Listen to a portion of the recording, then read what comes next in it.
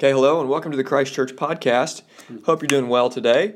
This is Jared, and I am here with my new friend, Brewer. Brian Brewer. You'll get to know a little bit more about him here in just a few minutes. And I'm here also with Andy Claude. Pastor Andy. All right, Andy, you doing well today? Yeah, doing well. Just subduing the earth with you. Yeah, all right. We have been subduing the earth. We've been mowing over here and weed eating at the BCM building, at the church building today, and that's been going well.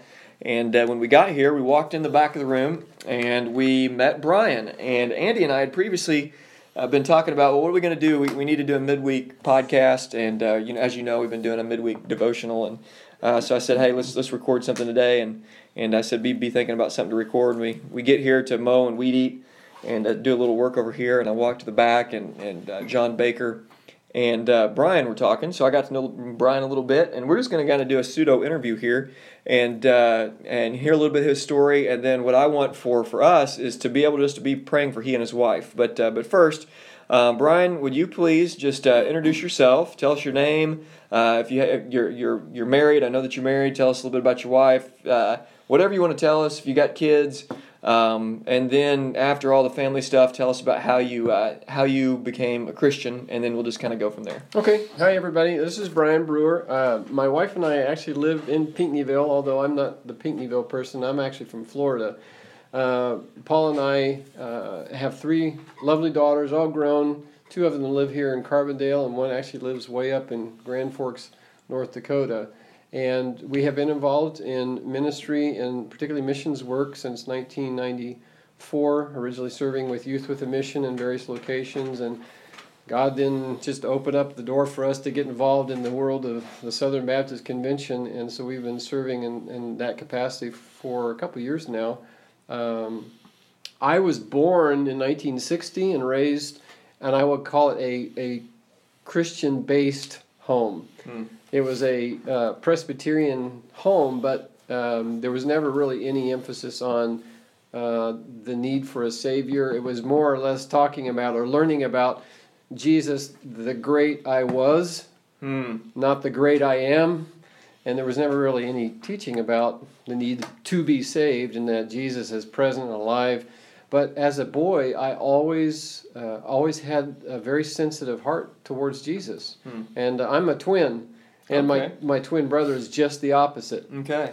And when I was about 17, back in the 1970s, I'm starting to feel old now. But there was the original. I call it the original Left Behind series. Okay. There were a series of movies about the end times, A Thief in the Night and A Distant Thunder, and these types of movies. And we had in high school what were called Coke houses. Okay. I.e. the drink. Okay. Yeah. All right. Thanks for clarifying. And it was a weekly Christian gathering sponsored by the high school when you could still really do that. Now talk about a bait and switch. Come to the Coke house. Yeah. Oh, right. Ha ha ha. It's about Jesus. Yeah. And they were very active. They were very good youth groups, and I was attending that when I was 17, and they were showing this movie called A Thief in the Night. And after that movie, I sat there just dumbfounded because I was always very sensitive to Jesus, but nobody ever told me I needed to be saved. Wow. And then after that movie, a very good friend at that time came up to me afterwards and said, "Would you like to pray together?" I said, "Yes." And so I prayed then. It was just so easy to commit my life to Christ. And I've never looked back. You know, that doesn't mean I haven't stumbled and had my own process of growth and faith, but the bottom line was I knew, or had already known who Jesus was. Now I knew who he is. That's good. And I've just never looked back. And by the time I was in my early 20s, my goal was to be a missionary pilot. Okay. And so I trained in flight and then in maintenance because I was going to go out in the field and be a missionary pilot, a bush pilot. Okay. And serve Jesus that way. But God had other plans. He typically does. Yeah. You know? Yeah. It's like the old family circus cartoon when the little boy's just supposed to go from point A to B, but his circuitous route takes him all over the place.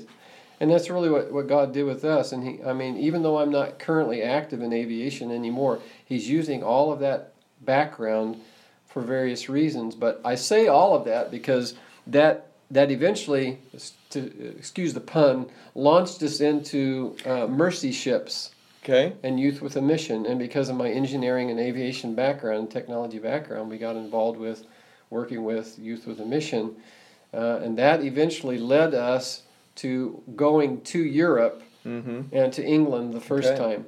So I'll stop there if you want to ask a question at this point. Yeah, I got a lot of questions, and I think I'm trying to hold on as long as I can to those. But Andy, do you have any questions so far for Brian? No, that experience with YWAM there and your first trip to England, I'd like to hear a little bit more about what cemented kind of your heart in ministry in England. That was not ever any place that was on our radar screen. When there's so much more detail I could give that God worked in our heart and prepared us to going into YWAM, but we don't obviously have enough time for that. But I could tell you the last place I ever thought of going was someplace like England. We were going to go to Mozambique. We were going to go to Papua New Guinea or someplace like this, the far out beyond. We never had a developed or first world nation on our radar screen, but little did we realize how post-Christian the United Kingdom was even in 1996 when we first went there to even where it is today. And even less did we know that God was going to use that first time of going to England to be the stepping stone of getting involved with a Bible college there called, now it's King's Evangelical Divinity School. And that's the most intimate connection that we still have with the United Kingdom, besides several very dear Christian friends. But when we were asked to go to England the first time, it was to lead a joint missionary training program between YWAM and Wycliffe Bible Translators UK. And so that's initially what got us over there. And then while we were over there that first time, we got introduced to another ministry that eventually connected us with the Bible College. So I'll stop right there. That's good. That's really good. So over the years then, Brian and his wife, tell me your wife's name again? Paula? Brian and Paula had went back to the UK again, and now they're back in the States. They've been here, and Brian has been pastoring a church in Willisville, Illinois for the last 2 years? Well, actually 4 years. 4 years. Yeah. Okay, 4 years. Yeah. And they're about to head back to England again. And Brian, the question I have for you then is, okay, what are you going back to England to do this time around? And would you explain for us the spiritual landscape of England and maybe what we may think England is like, and then what England actually is like right now, and actually all part of the UK, and just the great need. And I think if we hear that, we may be able to have a little bit better idea, and I will ask you this at the end, but we can have a little bit better idea of what we can be praying for you if we know what you're going over there to do, but then secondly, what we can be praying for the country that you're going into. Okay.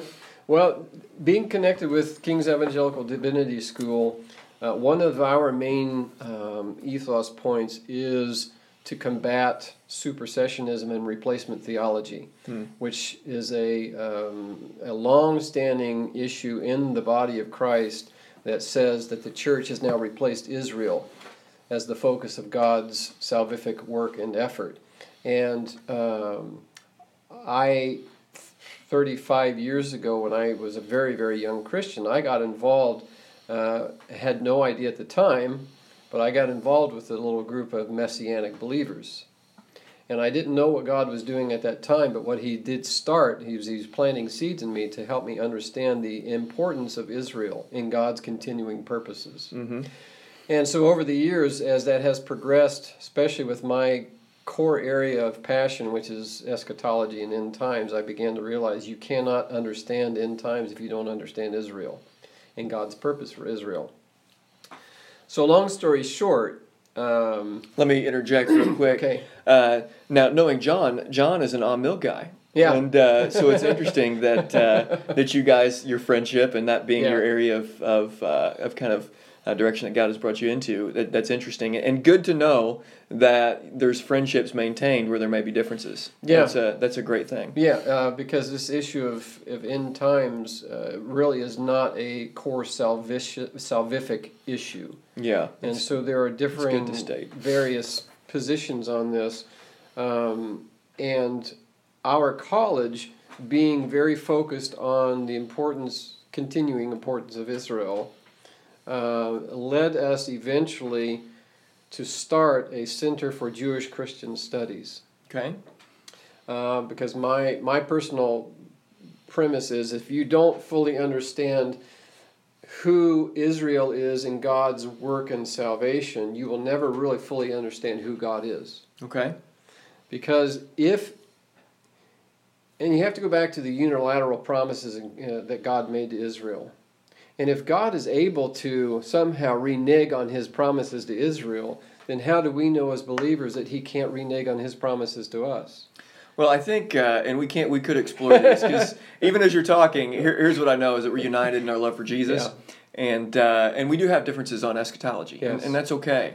But specifically, as you're going over there, I know that the work even of the university, being a divinity school, is for just training for gospel work, and so explain a little bit about the need as we kind of transition from that, due for the sake of time as well. But explain the need in England for just gospel work to be done. Give us the spiritual landscape of England about what is it? Is it vibrant? Are there just everywhere you go? Is there a church building on every corner filled with tons of people in there praying to Jesus and loving Him and on mission to see the world change for Jesus, or is it a spiritually docile place in need of real gospel work? Well, and the interesting connection is because England historically developed into a nation that was very evangelistic in its mission.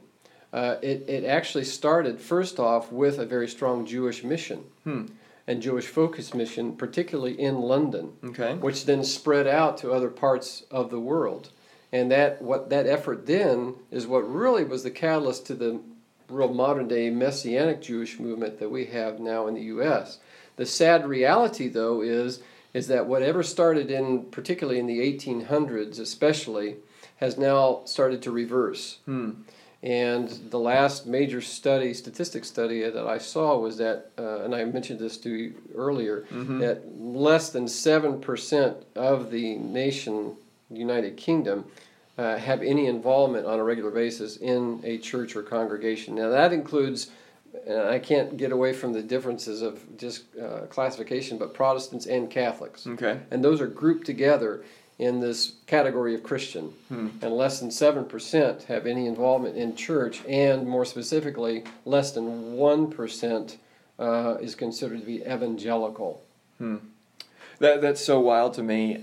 One of our favorite preachers, and I'm sure there's probably a fondness in you as a great preacher, the Prince of Preachers from London, Andy. His name is Charles Spurgeon. Charles Spurgeon. Another favorite of mine is Martin Lloyd-Jones, who from Wales and ended up being a transplant into London as well, at Westminster Chapel. And you hear of these great thundering voices that come from Wales, the Welsh revival, and even with Roland. I'm going to forget the name. Howard. Well, I forget the names now, but Lloyd-Jones speaks of basically the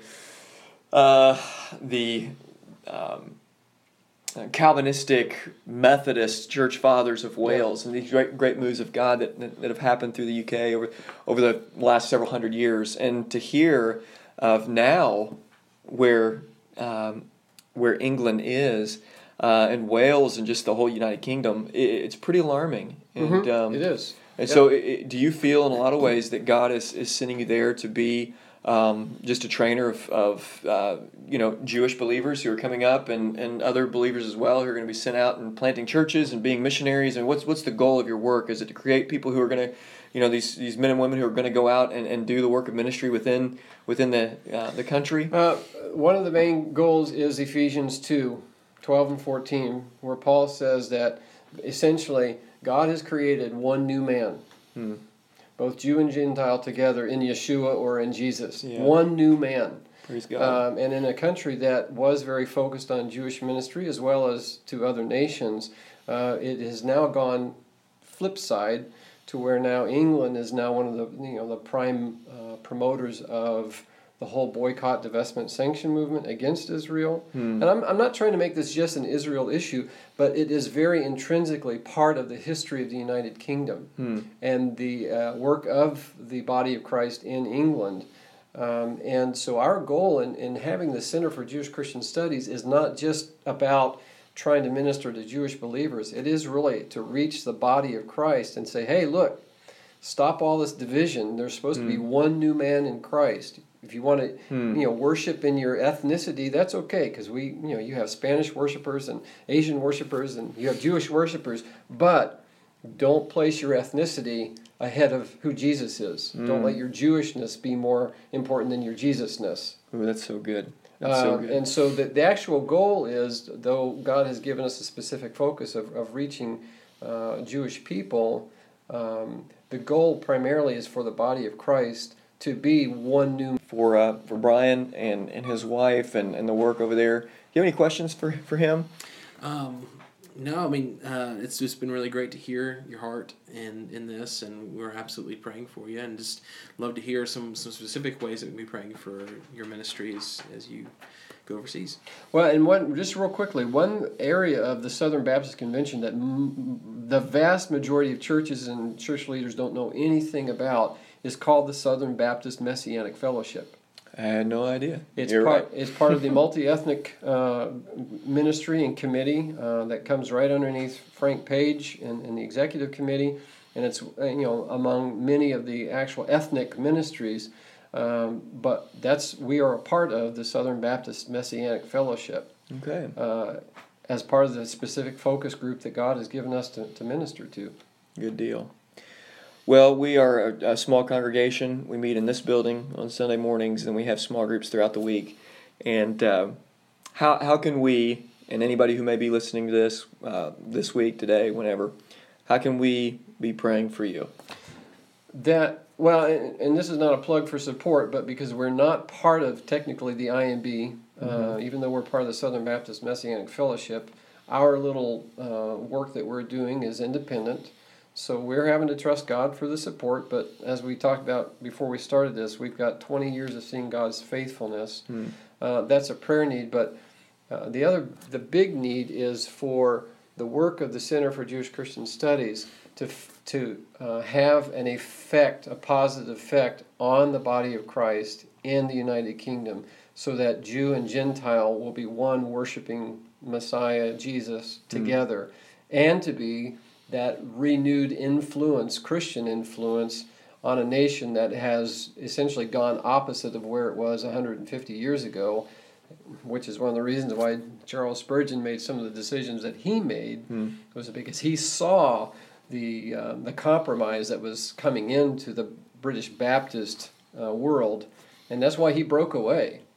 And so this compromise has been going on a long time, and so we want to be that effective influence and witness on and trying to unite the body of Christ in a very biblically founded, Christ-centered way, but bringing the two groups together so we're not just continuing to be fractured, and we influence what is now a very dominant Islamic influence that is hitting and having a very negative effect on the Christian heritage of the United Kingdom. Okay. Well, why don't we do that? And when we ask you, wherever you are listening in, I'm going to open, and then I'm just going to ask Brian to pray and for Andy to close us out. And where you're at, if you're driving, if you're running, if you're working out, if you're doing whatever you're doing, why don't you just join in praying as well, praying with and for Brian. And I'm sorry to ask again, Brian, but tell us one more time the name of your wife. Paula. Okay, Brian and Paula. Are any of your children going with you over? No. Okay. No. Yeah. Brian looks like he's about 42 or 3, so I had to ask. You're very gracious. I'm 56. But it's been a delight. Thank you so much for doing this. And, appreciate the time. And joining us. Just believe that God just kind of put this together for us. Not kind of. God did put this together for us. So let's pray. Father God, I thank you for this time. Thank you for being able to just talk with Brian and hear about the work of God in England and the great need. God, you're at work, and we're asking as you get ready to send he and Paula back over, God, I pray that you would provide their every need. and that you would provide for them financially, every need when it comes to the travel, to moving, to you name it, all the X's and O's and all the T's that need to be crossed, all the I's that need to be dotted. Holy Spirit, I ask you to take care of all of those. Pray against the enemy, his works and effect. The enemy does not want the light of the gospel to hit anybody's soul throughout England.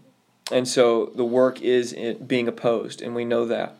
So God, I ask that you would send him and his wife back in there, and God, that you would light a fire through their work in the lives of Jewish believers that they're working with, in the lives of Jew and Gentile alike, as he's already declared, this one new man that you came to create. And we thank you for that. God, I just ask for revival to happen there. Just work in power there, God. Help us to remember this interview. Help us to remember them as they're going to do the work. That we would continue to pray for them and for the country of England and just all the countries that are a part of the UK. Just work there, God. We're asking you to bring revival, change hearts, change lives. We ask you this in Jesus' name. Amen. Father, I lift up to you Calvin Smith, who's our principal of the college, and the burden that you put on his heart to have this very specific focus on the Jewish the Center for Jewish Christian Studies, and the effort to be a part of seeing the one new man in Christ built up, raised up, strengthened in the United Kingdom. And Father, we ask, as Jared has prayed, for your protection against the enemy, thwarting the plans and efforts that you have initiated and instituted through Calvin and through the college. And Father, as we go across, we thank you for the work that you've called us to, a very unexpected area of life. But primarily, it's not just about ministering to Jewish people, but it's about the body of Christ.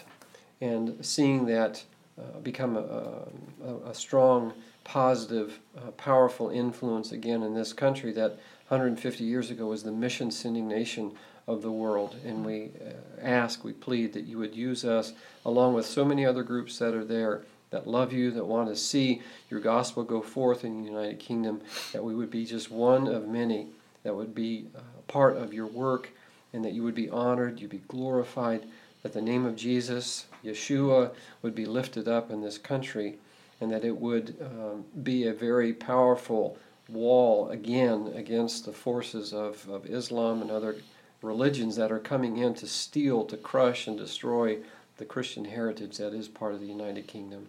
Thank you, Father, for your grace, for your faithfulness, to allow us to be part of your work and your kingdom. And we ask this in Jesus' name, Father, and for his sake. Lord, we thank you for connecting us with Brian, and we pray for him and Paula as they travel and as they go to do your work. Would you protect them? Would you guide them? Would you give them supernatural wisdom in their ministry? And God, we thank you that as a church that we can pray for them, that we can support them, that we can pray for your work to continue in England. So God, we pray for our church here in Carbondale that you would help us to be able to have a burden for other nations, and that we would be able to see and send missionaries, and both at home and abroad. We love you and we thank you in Jesus' name. Amen. Amen. Thank you so much for listening. Hope you have a great day. Till next time, I guess, bye-bye.